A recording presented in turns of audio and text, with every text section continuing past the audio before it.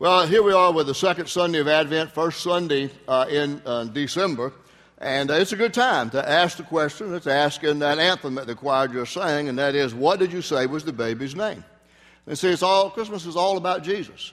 And if you've grown up in the Christian culture, then you would understand why we put so much emphasis upon celebrating the birth of Jesus Christ. And it's understandable at the same time that if you didn't grow up in a Christian environment and maybe still not a believer today, that maybe you don't understand what the big deal is about celebrating the birth of a child, especially one that happened well over 2,000 years ago. So sometimes I think we get desensitized to about celebrating the birth of Jesus Christ. I mean, every Christmas seems to get busier and maybe a little more commercialized and all of that. And we really need to focus on the name of Jesus and what it means for us and the significance truly of Christmas. And talking about babies, did you know that sometimes the reason maybe that we just kind of take the birth of the Christ child as kind of casually, get used to it so much, is because every year 4 million babies are born in the United States. That's something there. Just in the United States, 4 million babies. I mean, you could say, well, this is just another baby. Ho-hum. Now, let's think about this for a moment. Just thought I'd throw this in. You got any idea what the most popular day is, the day of the week in which most babies are born? Tuesday. Who said that? You were in the first service. That doesn't count. Yeah, it is Tuesday for some reason. Monday is the second highest day in which babies are born. Sunday is the least. Now, Sunday is the least. The most popular month, and David don't say anything. You're in the first one. What's the most popular month? When are most babies born? Huh? September. How many September birthdays we have? Look at that. Now, that's a good number, yeah. How many of you are born on the 19th? That's the best day. There we go. Several of us in the church share that. Isn't that interesting about that? Most babies are born on Tuesday. Least were born on Sunday. September is the most popular month, and 19th of September is the most popular day, right? Okay. Well, today's a special day in our family. It's the birthday of our youngest child, Sarah Lynn, who's seated here beside her mom and her husband. Today also happens to be Pearl Harbor Day, December 7th. And Sarah Lynn was born on December 7th, Pearl Harbor Day. And when she was born, the doctor immediately named her Pearlie Mae because in honor of Pearl Harbor Day. And I'm sure that she's grateful that that name did not stick. Here's what's significant. Sarah Lynn turns 27 today. She was 1 year old when we came here 26 years ago. And now my youngest child is expecting her first child. And their daughter, Doc and Sarah Lynn, are going to be living with us for a while as he goes on staff at Riverland Hills Baptist Church over in the Irmo area. They're anticipating the birth of their first child. They're told it's going to be a daughter. And if it's not, they got to do some quick changing of a pink color scheme all throughout our upstairs in the house. And they've already chosen the name, Landry Nail. Landry is a maiden name that comes out of Doc's family, and Nail is Cookie's mother's middle name, Landry Nail. Now, the excitement is, I feel excitement about this. Landry Nail will be our 8th grandchild. And I'm just as excited about her arrival as I was the arrival of our 4 children and our other 7 grandchildren. And I'm excited about the fact that we will have all of them together for Christmas, see? And I'm excited about celebrating Christmas again. It's my favorite time of the year. And the reason for it is we celebrate the birth of a child. We celebrate the birth of a baby, Jesus Christ, who came as God in the flesh to be among us. And there's very significant things about that. We just think about reasons to celebrate the birth of a child. I mean, I'm looking forward to seeing and holding this granddaughter as well as soon as she comes. And her due date is next Sunday. So we'll see if she comes on her due date and be born on a Sunday or not. But because you look at a child, and when I have the opportunity to share with you when you have children in that hospital room typically, and to hold that child, that this is a miracle that God has brought forth. The miracle of the creation of human life that God lets us be a part of.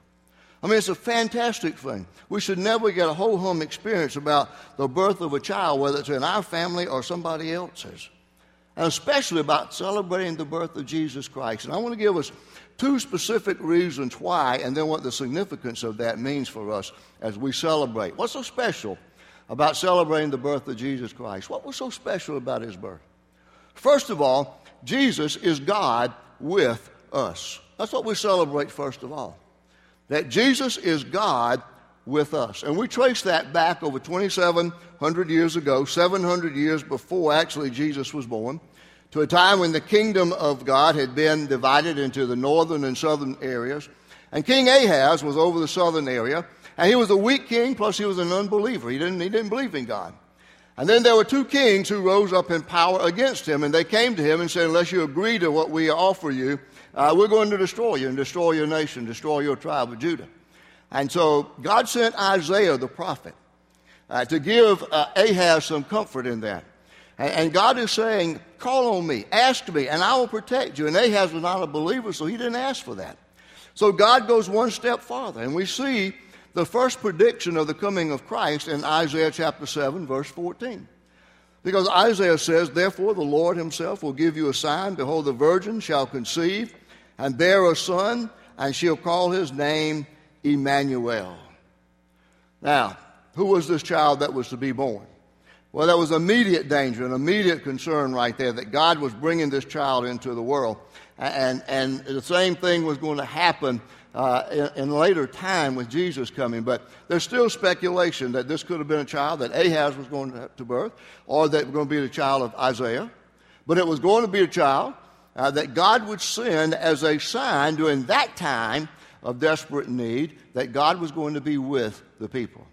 Now, what's interesting then is about 700 years later, that under the inspiration of the Holy Spirit of God, when it was God's timing and the announcement through the angel for Jesus to be born, that the gospel writer Matthew chooses that prophecy to tell us about the birth of Christ.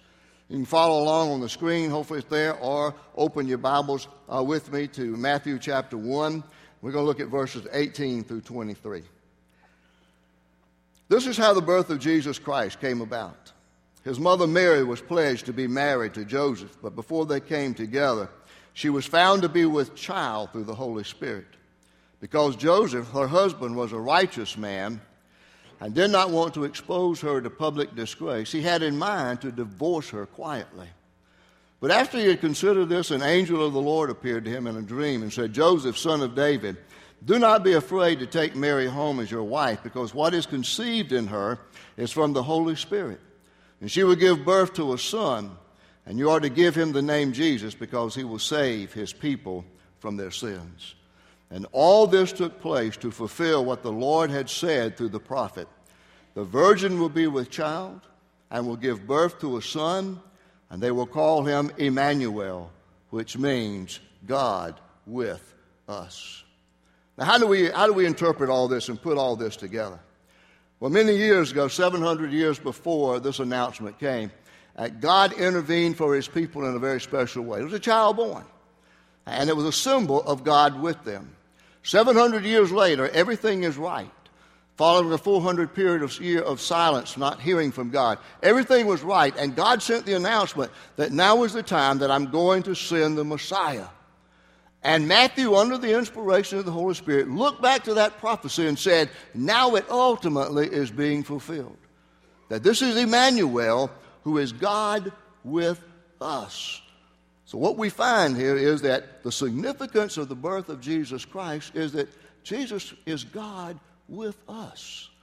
He was God from the beginning, part of the Trinity.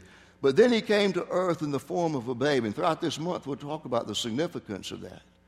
In fact, in John 1:14, this is what John says. This is how he birthed the baby in his Christmas story.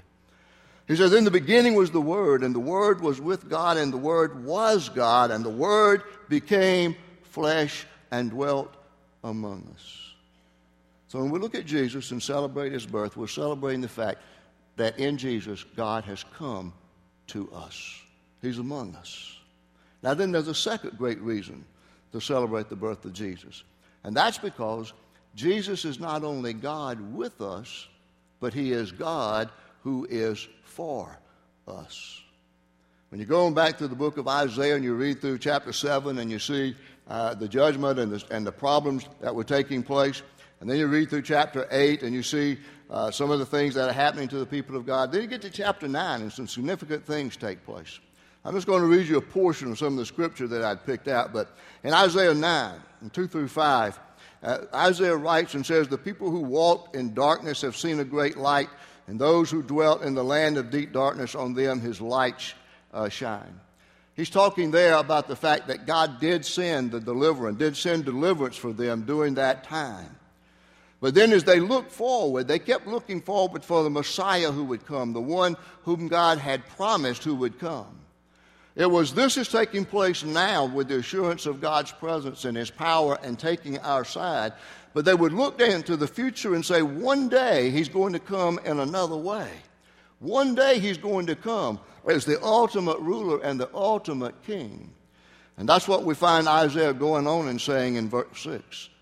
For he says, "Unto us a child is born, to us a son is given, and the government shall be on his shoulder, and his name shall be called Wonderful Counselor, Mighty God, Everlasting Father, Prince of Peace."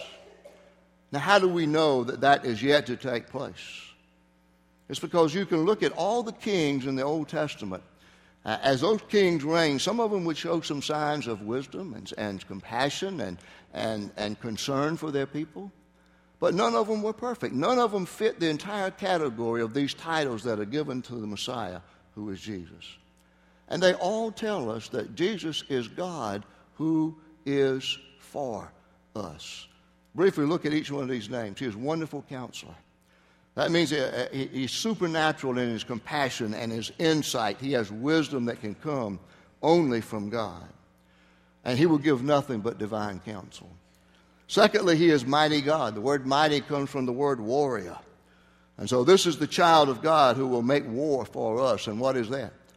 That's the war against sin and the war against Satan. And that goes all the way back to the promise given in Genesis 3:15 in the Garden of Eden, where Adam and Eve chose to sin and separated themselves from God, and they were expelled from the garden. But God gave a promise that said, in time to come, there will be a child born of a woman who will crush the head of Satan, the serpent. And so this is the warfare that begins when Jesus is born, that he came to be our mighty God and to fight the ultimate battle. And the ultimate battle was in his obedience to what God called him to do and to be. He went to the cross, and there he fought the battle for our salvation, dying for our sins. And then notice the third title, and that is Eternal Father. Jesus ministers to us, cares for us as a father does, with care and compassion. And when he comes back and assumes his rule on the throne, he will rule with compassion and care and kindness and mercy. And then he is the Prince of Peace. It's obviously, even from the Advent drama, we look around us today and we see that war rages, possibility of war rages, conflict even takes place in God's people sometime. And there is no real sense of peace of the way that this describes this for us. That kind of peace will take place only when Jesus Christ comes again. And he brings with him the peace that will be the peace that's everlasting. So Isaiah says, "For unto us a child is born, to us a son is given, and the government will be upon his shoulder, and his name will be called Wonderful Counselor, Mighty God, Everlasting Father, Prince of Peace. And of the increase of his government and of peace there will be no end. He will sit on the throne of David and over David's kingdom, to establish it and to uphold it with justice and with righteousness from this time forth and forevermore. And the zeal of the Lord of hosts will accomplish this." You see, we look at so many aspects of prophecy in this today. We look at Isaiah's prophecy in chapter 7, verse 14, that the virgin will conceive and give birth to a child and call him Emmanuel, for he's God with you. It's God with us. That's what it means that Jesus is here. He is God who is with us. We see that fulfilled 700 years after that promise. We can also go back and look at Genesis 3:15, when God promised that one day Satan would be defeated and the child born from the woman would crush the head of the serpent, who is Satan. And that came as Jesus Christ came and went to the cross. His birth was fulfilled when Matthew, under the leadership of the Holy Spirit, said, as he looked back at history and said, in the greatest time that we needed God, God came. And God is coming now in the birth of Jesus Christ to be God among us. And to be the God that we need who is among us. And it's showing to us that Jesus is not only God with us, but he is God who is for us. He is for us as he died in our place for our sins on the cross so that we could be forgiven and experience a relationship with God that's filled with love and peace and joy and hope that only a relationship with God can bring to us. And then there is yet that time to come when all conflict will be settled. And that will be the time that will come when everything will be perfect and Jesus will return. This is prophecy yet to be fulfilled. When he will reign as the Prince of Peace. And that's at the time when history will be culminated. And Jesus Christ will be crowned King of Kings and Lord of Lords. And so we look forward to that. That is a part of the significance of this, that he is God who is for us. And we ought to look forward and anticipate beyond his birth and look at the scene of crucifixion, and then beyond that, see his glorious ascension into heaven. And then we await for his glorious appearance when he comes first and captures the church and takes us out in the rapture, and then later comes and we come with him and we establish the kingdom of God on earth, of which there will be no end. That's why we cannot take the birth of this Christ child in a careless, insignificant manner. Even though we celebrate it every year at Christmas. It's the God who is with us, and it's the God who is for us. So now this year, right now, if we claim Emmanuel, that Jesus is God with us and for us, what does that mean for us? I think it means this is how we apply this, just bringing it down to earth where we live and where God sent Jesus. That Jesus is God with us for all of life's needs. For all of life's needs. If he's God with us and he's God for us, then he is here for all of life's needs. What might that be? Let me give you some examples. Maybe you're a believer, you're a follower after Jesus Christ, but in this season of the year, it's not the best season in your life. Maybe you're going through what we might want to call a time of darkness. You're going through a darkness of the unknown. Maybe you wait anxiously for test results about your health. Or to hear from a job interview that you desperately need, or to get the estimate on fixing your car, or you're holding your breath about the next round of downsizing at work, or you're waiting for final grades to be posted, and you do so with a sense of dread, a sense of urgency, a sense of fear of the unknown. See, Jesus understands that. God understands that we go through those periods of time. That's why he sent Jesus to earth. And see, this is what Jesus said in Matthew 11, 28 through 29. It says he is for you. Because he says, come to me all who are weary and burdened, and I will give you rest. Take my yoke upon you and learn from me, for I am gentle and humble in heart, and you will find rest for your souls. Let me encourage you, if you're in the darkness of the fear of the unknown, remember these words of Christ. Let him ease the burden in your life. Or maybe you're here, secondly, as a believer, a follower of Jesus Christ, and you've got some darkness in your life because of the sin that other people have committed against you. They've robbed you of something. They've stolen you from something. They've slandered you. They've taken something away from you significant. Maybe they've caused harm to your physical body. Maybe they've caused harm to your business, to your relationship with your family, maybe even to your marriage. But the good news of the gospel is that Jesus is here for you. And he has some words for you as you go through these times in your life. In John 14:27 and John 16:33, Jesus says, peace I leave with you. My peace I give to you. I do not give to you as the world gives. Do not let your hearts be troubled, and do not be afraid. I have told you these things so that in me you may have peace. In this world you will have trouble, but take heart. I have overcome the world. Claim his peace. And maybe you're a believer and you're here today in this season of the year and you're in a spirit of darkness because of your own sin. You're a follower after Christ. You're a believer in Christ, but yet you know that you have sinned against God. And you know that there's sin in your heart and sin in your life, and God will not hear your prayers, and He will not look upon you with favor with that sin in your life. And so remember that Christ went to the cross not just to pay for your sin, for all you had done, but also to provide for all of us in the future when we would sin. And the writer of 1 John reminds us of that in 1 John 1:9. When John says, if we confess our sins, He is faithful and just to forgive us our sins and to cleanse us from all unrighteousness. You see, oftentimes we as believers know that we have disobeyed God and that we have sinned. But not all the time do we claim 1 John 1:9 and confess that sin to God. We need to remember that Jesus is our advocate. He's here for us. He's God in the flesh for us and to forgive us of our sin. And then let me speak to one other group of you. Maybe you're here in this wonderful season as we celebrate the birth of Christ, and you're in the darkness of unbelief. You've not yet crossed over that line from unbelief to faith. You've not yet claimed Jesus Christ as your Savior.